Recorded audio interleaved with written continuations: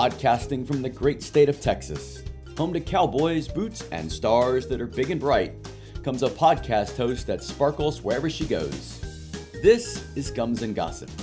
She's the dental educator behind the mask and the hygienist with a lot of heart, ready to share her advice, her stories, and her special guests from the other side of the dental chair. And now, here's your host, Hope Lloyd.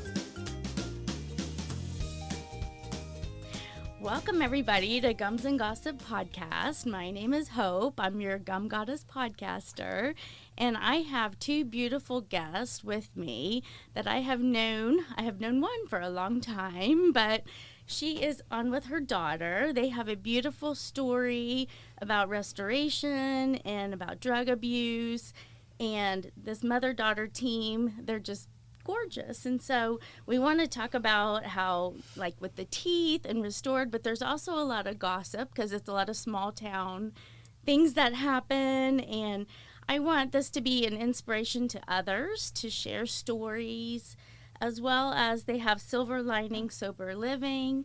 So we'll just jump right in and tell me. This is Stephanie. Hello. And yeah, so Stephanie Kelly, and I have Lizzie Butler. Hello. And they are here, and I want Stephanie, go ahead and go first and just tell me who you are and your role. I'm Stephanie Kelly, and Hope and I have known each other for a long time. We met in a little town in the same subdivision. We became friends, and we've stayed friends. And then, so my role with Silver Linings is I'm the co-founder and board member. Okay. And then Lizzie, y'all started this. Was it because of you? Mm-hmm. Yeah, it was from my own experience, and also just when I moved back up here, we just kind of saw a lack of resources for good sober living for women, so we decided to open one. Actually, Stephanie, our kids weren't, together. I mean, my kids are at a little bit different age range, but in a small town, we went to all the same school districts and all that. And what's interesting to me is how there's a lot of drugs that are prevalent in towns, and I never knew. I'm very naive when it comes to any of that stuff because I was never approached by anybody. But how does one, like in a small town, how does drugs, is somebody known to be the drug dealer, or what happens? Not necessarily. It just happens to be that one specific small town has a much larger town very close by that it's very prominent in, and so it just kind of trickled its way into that way. I mean, once I got a little older and I started getting in trouble, I kind of got somewhat known for that affiliation, but it wasn't like one specific. It was more kind of if you weren't real big into athletics and sports, then that's just kind of what you did instead. Did you do any kind of music or anything? Was that part of it, or you just stayed out of everything? In choir, she was a cheerleader. Here's the thing: I was a cheerleader because cheerleaders got drug tested a lot less than if you were in off season. Is that was what happened in the small town? So, yep. Were most of the cheerleaders, they actually were doing drugs? No, it was just me. It was just you? It was just me. I just knew that my option was either, and I also didn't want to do off season and have to run during outside in the summer, all that. So it was just the lesser of the evils was to be a cheerleader. And it's funny when I tell people who know me these days that I was a cheerleader, they for some reason find it very hilarious because I was the one cheerleader out there that looked like I hated everything about what I was doing. I've never been the overly peppy one, so that's why everybody these days finds it just absolutely hilarious. She's a little more reserved than most everyone. Yeah, but it was also to be accepted. Was it to be accepted in the small town too to cheerlead, or was it just something kind of a cover? Or if you hated it that much, what would be the reasoning? Oh, I mean, the amount of attention sure helps. Yeah. Mm-hmm. It was kind of a combination of the two. It was kind of to stay what's that saying where it's you hide in plain sight kind of thing. Mm-hmm. So it was a little bit of that and a little bit because there is some in a small town popularity when you're either a cheerleader or you play on the sports teams. So there kind of was a few factors into why I made that decision. Were you big on dating? You could say that. That's safe to say. I was in high school. Generally, a lot of yes, but I was in, I guess, 4 high school terms in decently long-lasting relationships, even, and I think I was with like the same guy from like at least for like a year or so at a time, which I feel like, I guess in high school days, that's a long time. It's like dog years, you know. I know. High school years. Well- Did they know you were into drugs? Yeah. Yeah. Were Yeah. they in drugs too? Yeah. They were. You can't do drugs and not date somebody who also does them. Well, it's interesting because I know the small town, and there was a town that fed into everything. Did you know? That's where most that's where most of my boyfriends lived. Yeah. In the other town. Yeah. Yeah. And so that's where things kind of funneled through, and that's how you met people, or how, I mean, like, everybody, explain how that works. I have no idea, so. In my experience, it was more like yours growing up, you know, where Yeah. nobody ever asked to sell me drugs. No. What kind of drugs were they? So the things that I mainly started with would be weed, Xanax, hydrocodone, and back when Loratabs were still around. Those were kind of the main. It started off with weed. And weed is marijuana for the listeners who don't know. Yes. Marijuana, cannabis. Yes. Well, and kind of how I mean, unfortunately, the way I got started into it is kind of like the stereotypical way. Like, I hung out with people who were a lot older than me. And that's kind of where it started. Like, I never really had to go, like, looking to like ask people to sell me drugs or people to just offer them to me. My experience kind of always just been I've ended up around people that did them, so then the option and availability for them just was there. There was nobody who like came approaching me trying to sell them to me. I didn't have to go look hard for them. It was just accessible.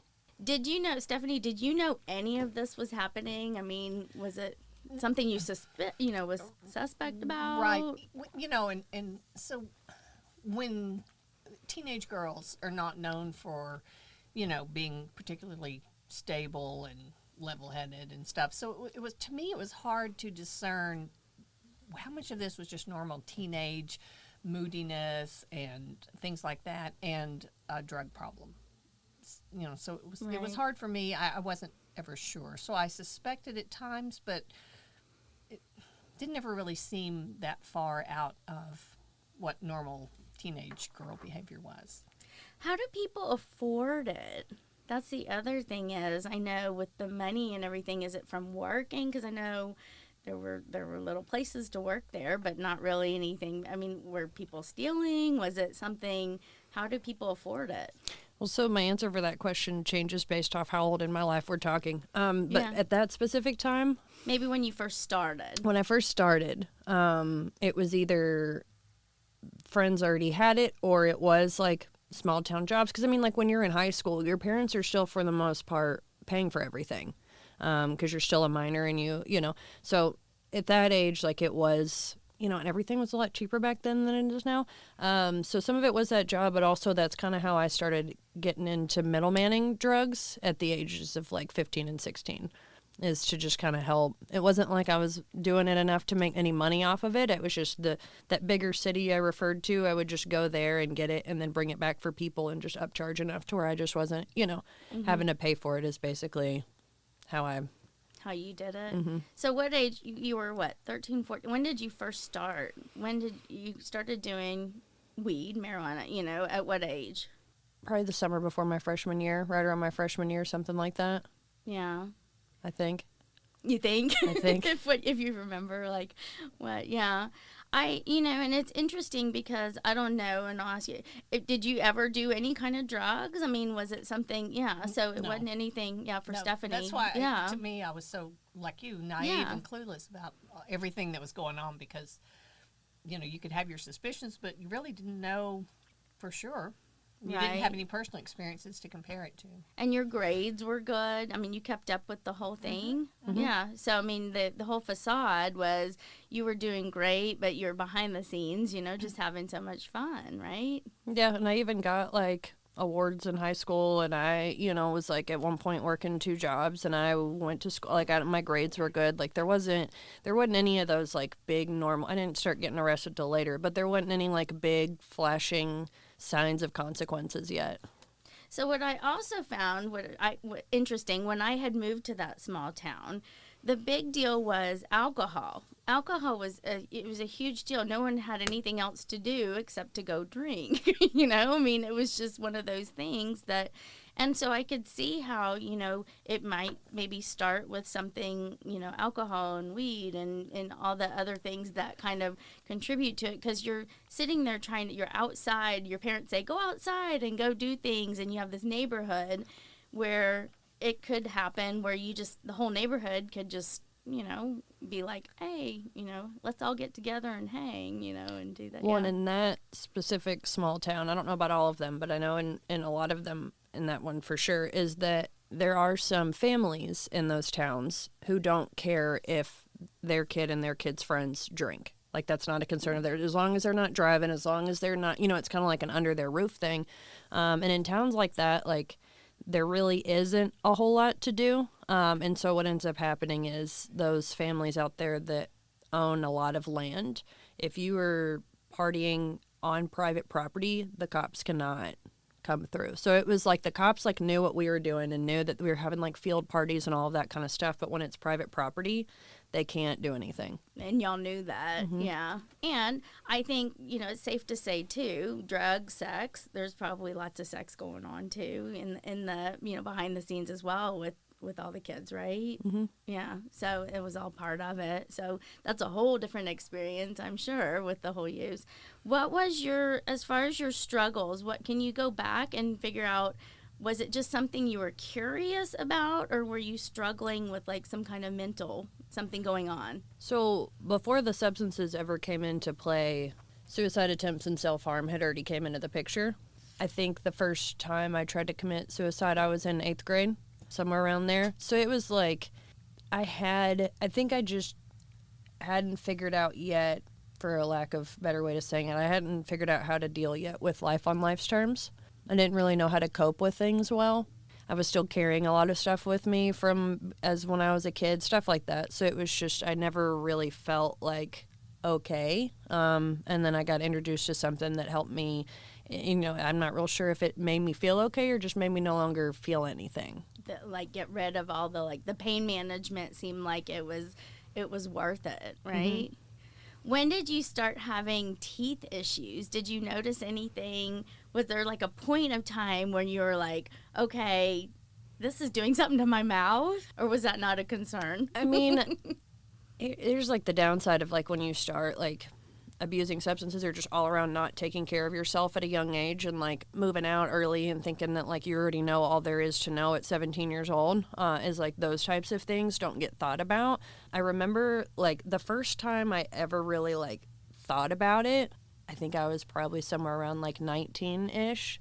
And that's because like I had some like issue, I don't even remember what it was, but just issues in my 4 top teeth. And at either 19 or 20 years old, I had to have 4 root canals at once in the top, just from like combination of like not taking care of them like I should, but also just not taking care of my overall health like I should.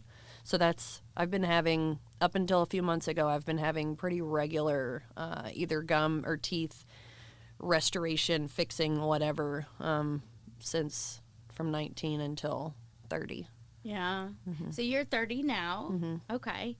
And I guess looking back, did you ever have where you saw anybody OD on something? Did anyone ever, like, where you actually could see somebody and think, oh my goodness, that could be me?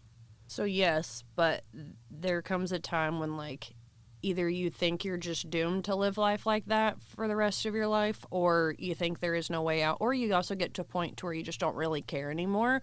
So I saw things happen. I've seen a lot of things happen to people in different forms and fashions, but it just never, I don't think it like ever really sunk in that could be me, or I just didn't care. It didn't really matter. Yeah. What about, so you went to prison for it? I've been to jail. Jail A handful of times. I never made it all the way to TDC, but. Yeah. What was your longest take in the intake of jail? 3 days. Yeah. I think. What? My intake? Intake. Or my stint like in when jail. You stay. Yeah, maybe. That would have been about 2 or 3 weeks. 2-3 weeks. So you had like a 3-day intake, and then you've also had where you had to sit there for 3 days? Mm-hmm. Wow. And then inside jail, you actually, for 2 weeks. Wow, that's amazing. Yeah. You probably learned a lot. Well, or did they put you in a different, is there something they put you in a different area? No? So I don't know. What I mainly learned, because I would get brief thoughts, because, like, obviously being in jail, you're for the most part removed. Also from, like, the same people, all the same stuff. So anytime I was arrested, it would be times that I had, like, brief thoughts of, like, maybe doing things how I've been doing them isn't how I want to do them anymore. And this last time was the time that I was in there the longest, and my dad basically, like, grounded me to Dallas County, because at that point the only way he was going to get me out that time was if I went to treatment. And at that point I was like, I had been there long enough to, like, look around and be like, I don't want to be one of those women who knows how to just, like, sit and do time, because that's basically what I was around. Where you were headed. You were headed that way. And that was her first time in Dallas County. She had been in some other county jails that I think weren't quite as eye-opening, would you say? Well, I've been in Collin County, Denton County, but I think some of it is, like, I think that was the first time I had the real sense that, like, I was stuck and that my enabler was no longer going to enable me to get out again.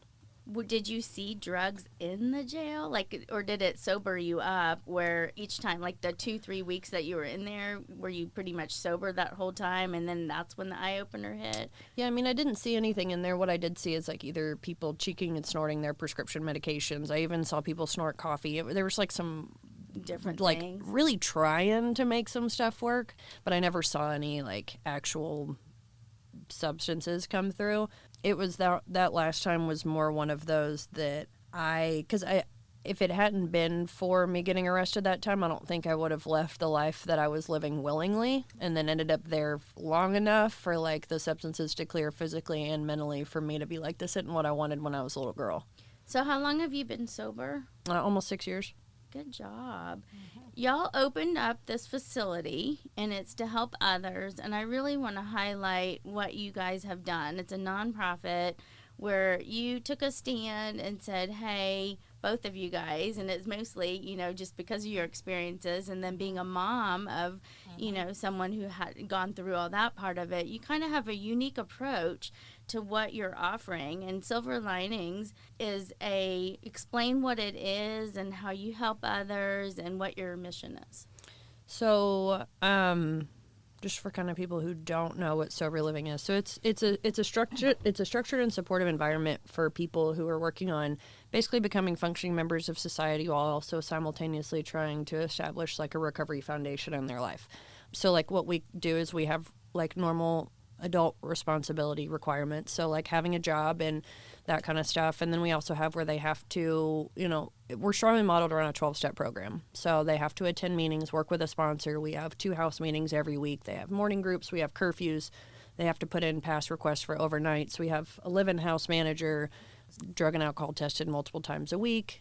And, like, something that we do that's a little bit differently is than a lot of the other ones. So as far as I know, we're the only one in DFW that is, like, family owned, basically. So if we ever have women who their families are having a hard time, like, say if the woman themselves, like, relapses or something happens and she's not able to stay sober, then with those families, I'm able to put my mom in contact with them, because I think just like how people who have never experienced addiction can never fully understand it, I think the same goes for the family members of those. So she's kind of able to be supportive on the family side, like I am able to be supportive for the exact person themselves. Right. So we're just kind of all around pretty involved with everything that goes on with the women through our house.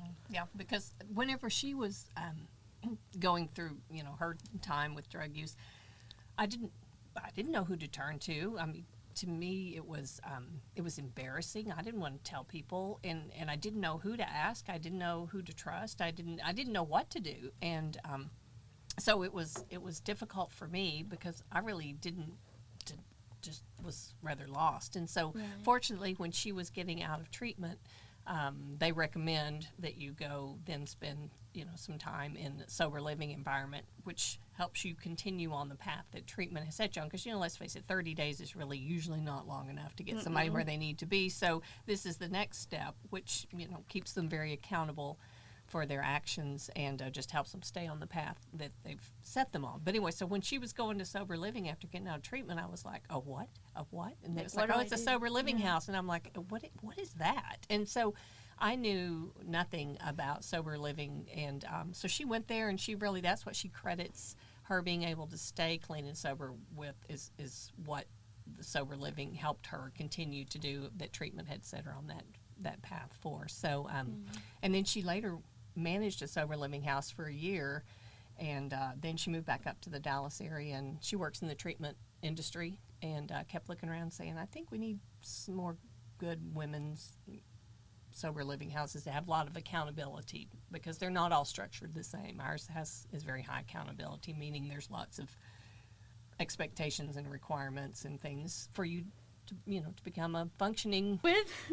With the substance abuse, what would you say, Lizzie, was the biggest? Were there opioids? What was the worst? I guess the worst of the worst. Was it opioids? Was it meth? Was it? What do you think would be like the biggest thing that you did? That would be a pretty close tie between meth and heroin. Yeah. Because they both, meth did a lot of psychological damage, and as far as like my perception of the world, and not sleeping for 3 weeks at a time will do a lot of like not good stuff to how your brain works. But then as far as like being the most deadly, I guess, it would be heroin. Do you, as far as the suicide, how many attempts? You said that you had thoughts of suicide and you pretty much had given up. Was it something that, do you think, like, that you could have gone to your mom and just said, hey, or is it something you just felt totally out of it and you were like, I can't talk to anybody about it, it's just me? Like, how are you feeling with that kind of thing? It was just something you just couldn't control? Well, some of it when I was young, the attempts like when I was younger and the thoughts about it when I was younger, some of that is like not, I think it's that I didn't fully understand that like that wasn't normal, because it's not something that's like talked about super often for me to like. I think when you're at that age and you're still like trying to figure what growing up means and stuff like that, like what's normal, what's not normal, as far as like when I got a little bit older, some of that was because I think the last suicide attempt I was probably 23 or something like that, and I ended up putting myself into a medically induced coma for about 5 or 6 days.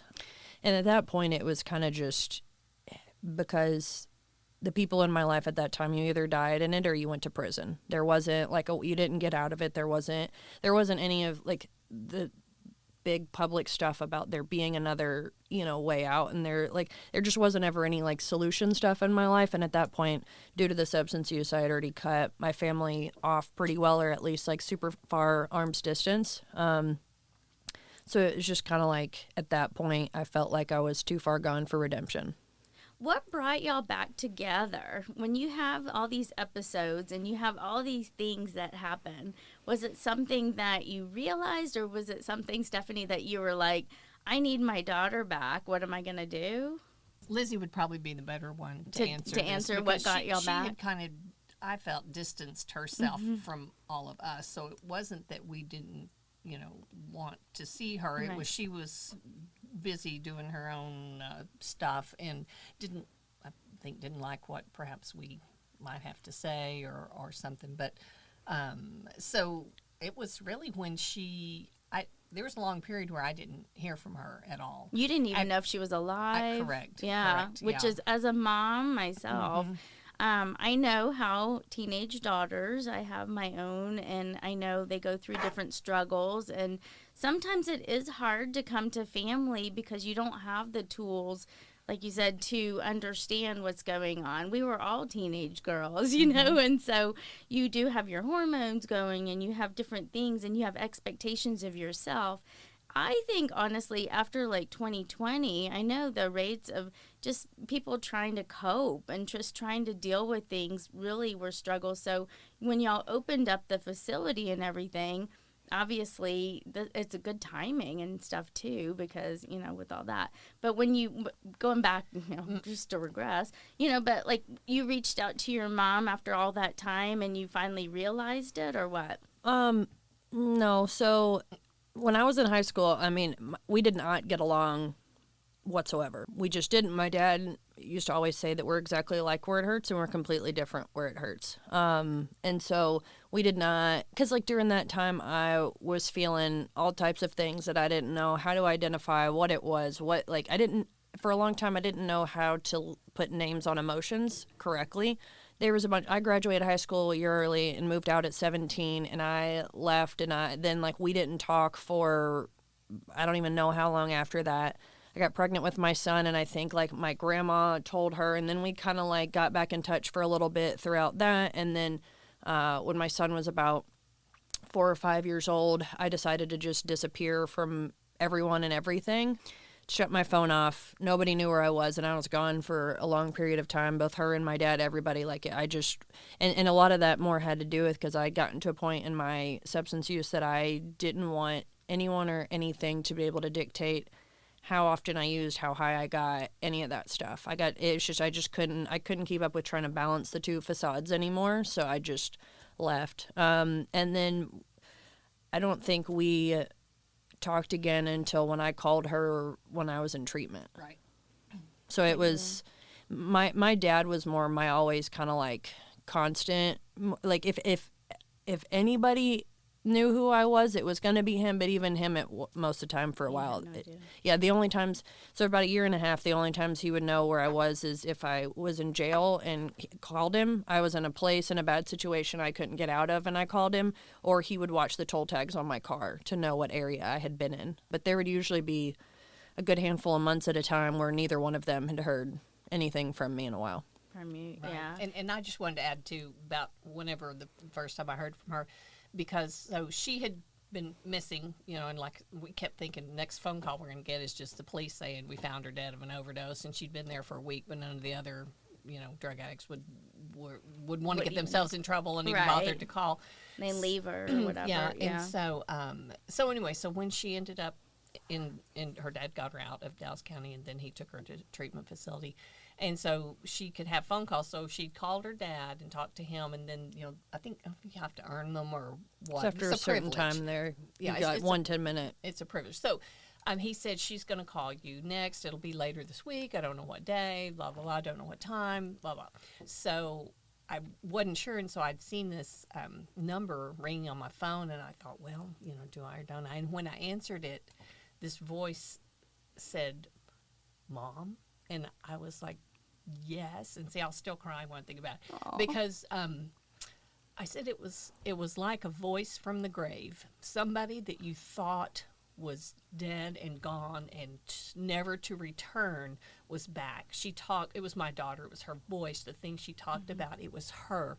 And that person had been gone for a very, very long time. And so I can still remember standing in my kitchen on the phone with this big goofy grin on my face, just so happy because she was back. And I knew that she was back, and that was her, and that she wasn't gone after all. But, anyway, so it was a beautiful thing, and I'll always remember that. Yeah. It is a blessing, that you're here and you're alive to be able to talk to others and to share your stories, which I think is so commemorable of you, and to be opening up a home. In my experience, I'm going to give you a patient story. I have a couple of patient stories. So obviously, I feel like you meet people for reasons. And I know even just meeting, with Stephanie, I mean, we were, it's like we've always been really good friends. And then you come back and it's the same kind of thing, everyone has their lives and you just live your lives. And I remember hearing some of the stories, that y'all are sharing. It's like coming back to some of the things that I remember hearing things. And there was no judgment, there was no anything. It's more the embarrassment, that even as a mom myself, you're like, okay, how am I, you don't know how to process things either, right? But like when you have a facility, a patient of mine was telling me that he was working, and I'm not going to say what industry, but he was in an industry that was a very predominant industry, and he was in heavy drugs. And he was still doing it. He was in his 50s, almost 60s. And he's getting ready to retire. And he got busted by somebody, and they sent him off to California, which was a happy place. It was one of these like, oh, okay, shame on me, slap my hand. I'm going to California to be with the celebrities in their rehab, right? And the stories that I heard from him were like, I couldn't even believe, but there's drugs in those facilities as well. It's not something that's going to be a sober experience, and then they get the coin and everyone's like, oh yes, absolutely, you're sober and you've got everything. They're like, oh yeah, you're sober. And he would come back into the dental office and he would be like, I'm 60 days now. And I'm like, are you really? And he goes, no, I'm getting ready to go back to California. I loved it there, right? So it was like enticing to him. It was almost like a reward for getting caught. Did you ever feel like there were rewards for like behaviors and stuff? No. So I've been working in the treatment industry for a little over 5 years now, and there's places out there that exist that are like that. The good ones aren't. They don't operate that way. That's why when we did our overdose awareness event last year, one of the things that I said when I spoke is I was like, if you or someone ever needs help, please don't get on Google.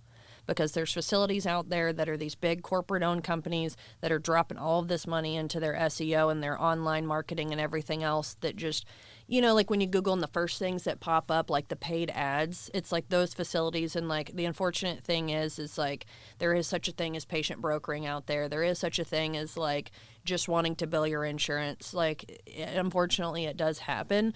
That's why we've tried to do some stuff in the public as far as like resources and like, hey, even if we're not what you're looking for, like help me direct you in that way, because it's a tricky system to navigate the treatment industry when it's brand new to you and you don't know where to start. I talk to families all the time that they're like, we don't know where to go with all of this. So no, I did not end up in a facility that was like that. I did not end up in any type of sober living like that. Unfortunately, I hear about a lot like the type you're talking about in California and Florida. There's like Netflix documentaries about it and stuff like that. They're not really here in Texas like that. There's some that are more lax than others, but I definitely didn't have that kind of experience. No.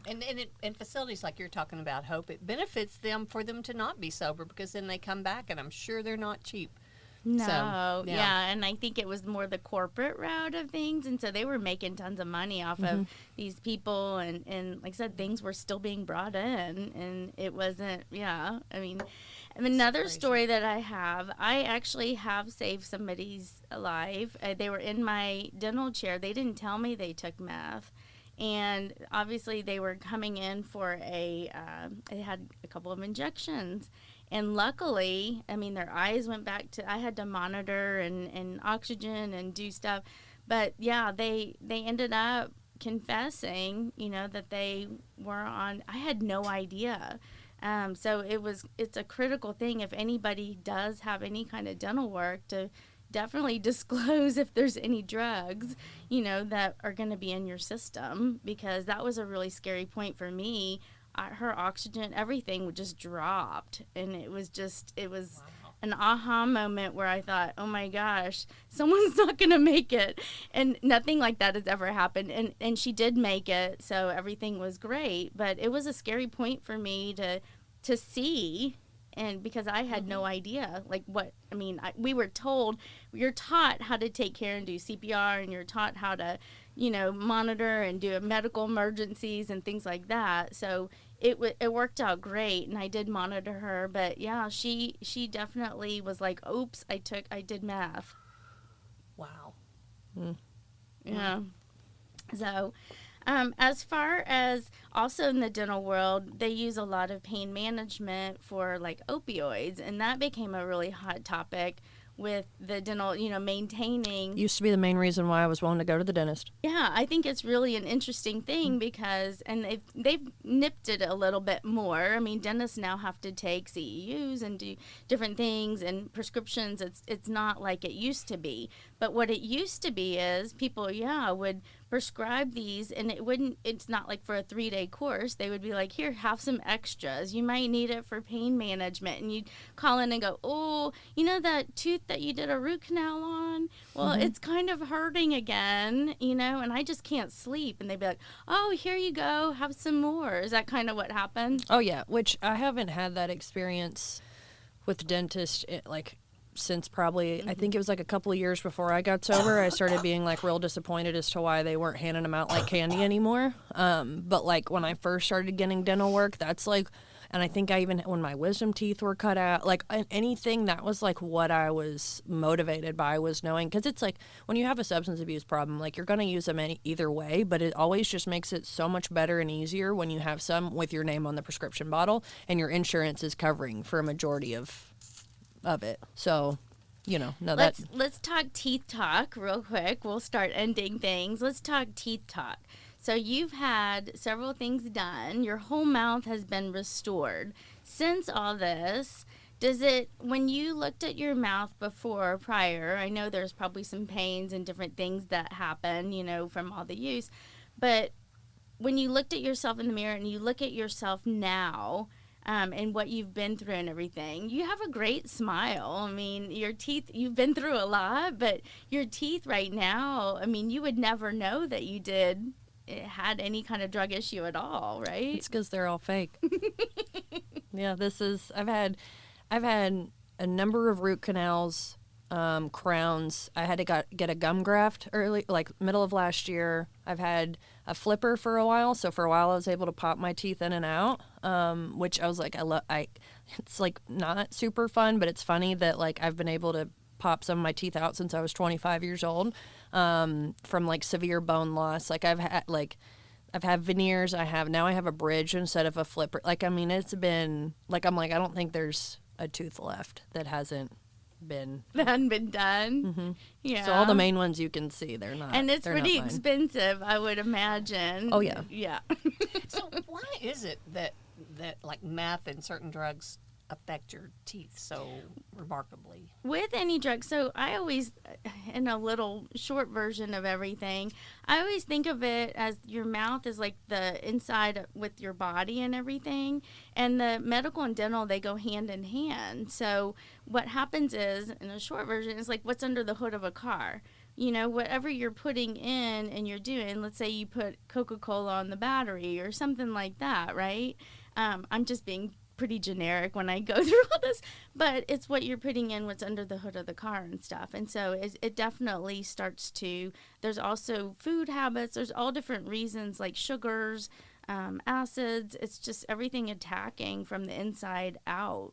Yeah. Yeah, and also like when you're taking most substances, you're also going to be like not eating correctly. Your if nutrition. Eating anything, you're probably not well hydrated. You're not like it's like because isn't it like your body, if it's lacking stuff, it'll start pulling it out of your teeth and your mouth and stuff. So I mean, it's just a big target, and the teeth, you know, are the hardest substance, and so to have all that happen, I mean, you can even think about what's going on the inside as well. So back to, I guess we'll kind of wrap this up.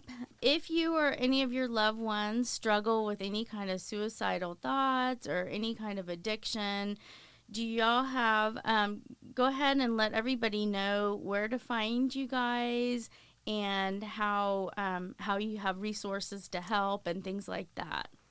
Okay. Yeah. No, I've got a long list of resources for just about any type of struggle a person may have, whether it's mental health, suicide, medication management, substance abuse, detox, inpatient, outpatient, whatever it is. So you can go to our website, which is silverliningsrecovery.org. It is 214-556-8164. We're on Facebook, we're on Instagram, we're on LinkedIn. And can I jump in and say something about Narcan real quick? Do you know what Narcan is? What is Narcan? Well, see, I didn't know what Narcan was either until we were opening the Sober Living House. Okay, and yeah, definitely. Narcan, because we talk about the opioids and opioid overdose and fentanyl and how prevalent that is now. Narcan, let me make sure I say this right, reverses an overdose, right, Lizzie? Okay. Everyone should have, I strongly feel everyone should have Narcan with them because it's a nose spray, super easy to administer, and if they're not overdosing on an opioid, it doesn't do anything to them. So it doesn't do any harm. Oh. You know, because I was always like, well, what if it's not? Then is it going to, you know, it doesn't do anything. It works on the receptors in the brain and reverses. I always say it stops. It reverses the opioid overdose.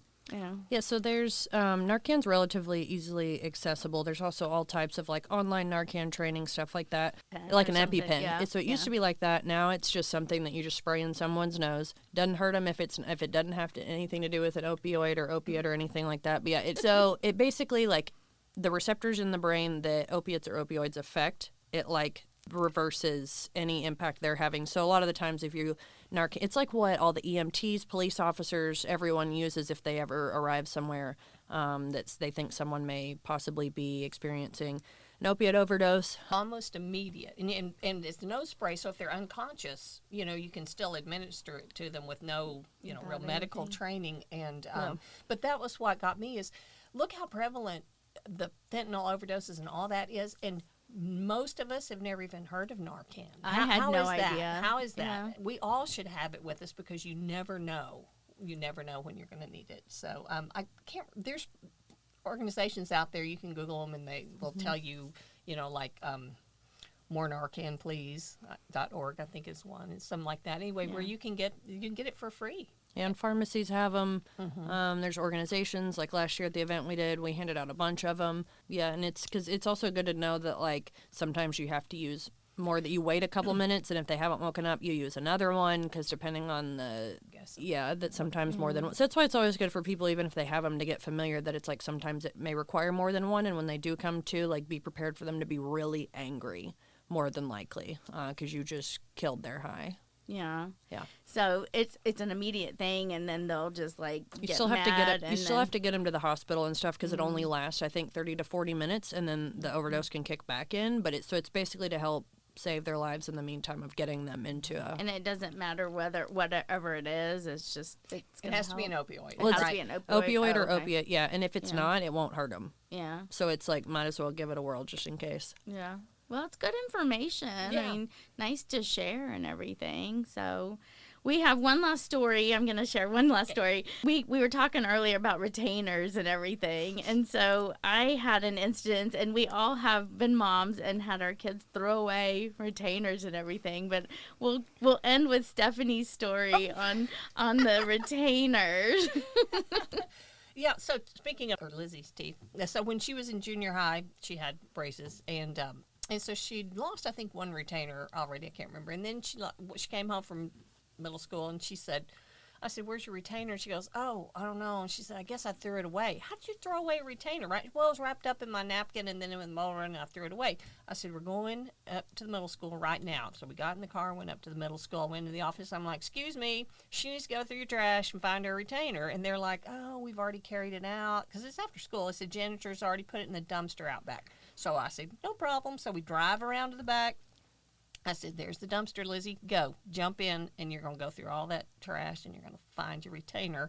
And, hey, I never said I was going to get Mother of the Year award, right? No. So, anyway, and so she's walking up, and here she is. She's like, I don't know, 6th or 7th grade. And here comes the boys' football team walking in from practice. And so they're walking up, all these cute football player boys, and here's Lizzie looking like, oh, great. To go through the dumpster. Let me just make a note and say that this wasn't just a dumpster. It was like your big, like, school. There's a few of them all next to each other, like huge. Right, the big metal. Anyway, and she went up and she slid the door on the side to it, fully prepared to go in, and it was empty. The trash had come that day and had taken it, so she did not have to dumpster dive for her retainer. But I will say the thought of that possibly having to happen again, I don't think I lost another one after that. No. It happens all the time. People put things in napkins. People put their partials in napkins. I know my own mother, she's lost things too, and I said, "How do you not see?" Or the dog eats it, or something will happen, right? So take care. There we go. There's a public service announcement.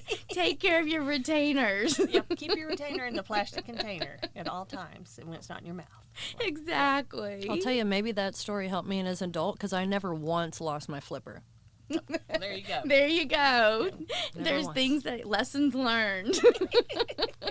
Well, thank you guys both for coming on here, and I really appreciate both of y'all sharing your stories. And I know if anyone has any questions, they can find you on Instagram, Facebook. You gave the phone number. Don't let this be a big secret for people, because I feel like people feel shame enough, and there's no reason to feel shame. It's really what's going on inside that person's head. And a lot of times as a parent, you can't help. You want to help and you want to be able to give and do things, but it's really what's going on in somebody, and it has nothing to do with being a bad parent or being anything like that. It's just life happens and situations happen. So if anything, just let this be an inspiration to others and to share your story. I really appreciate it. Thank you. Thank you so much. Thank you for having us.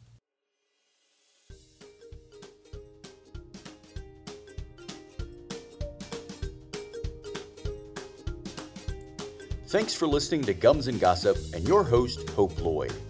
If you liked what you heard, help us spread the word by leaving a review wherever you get your podcast. And tell a friend. You can follow us on Facebook, Instagram, and YouTube.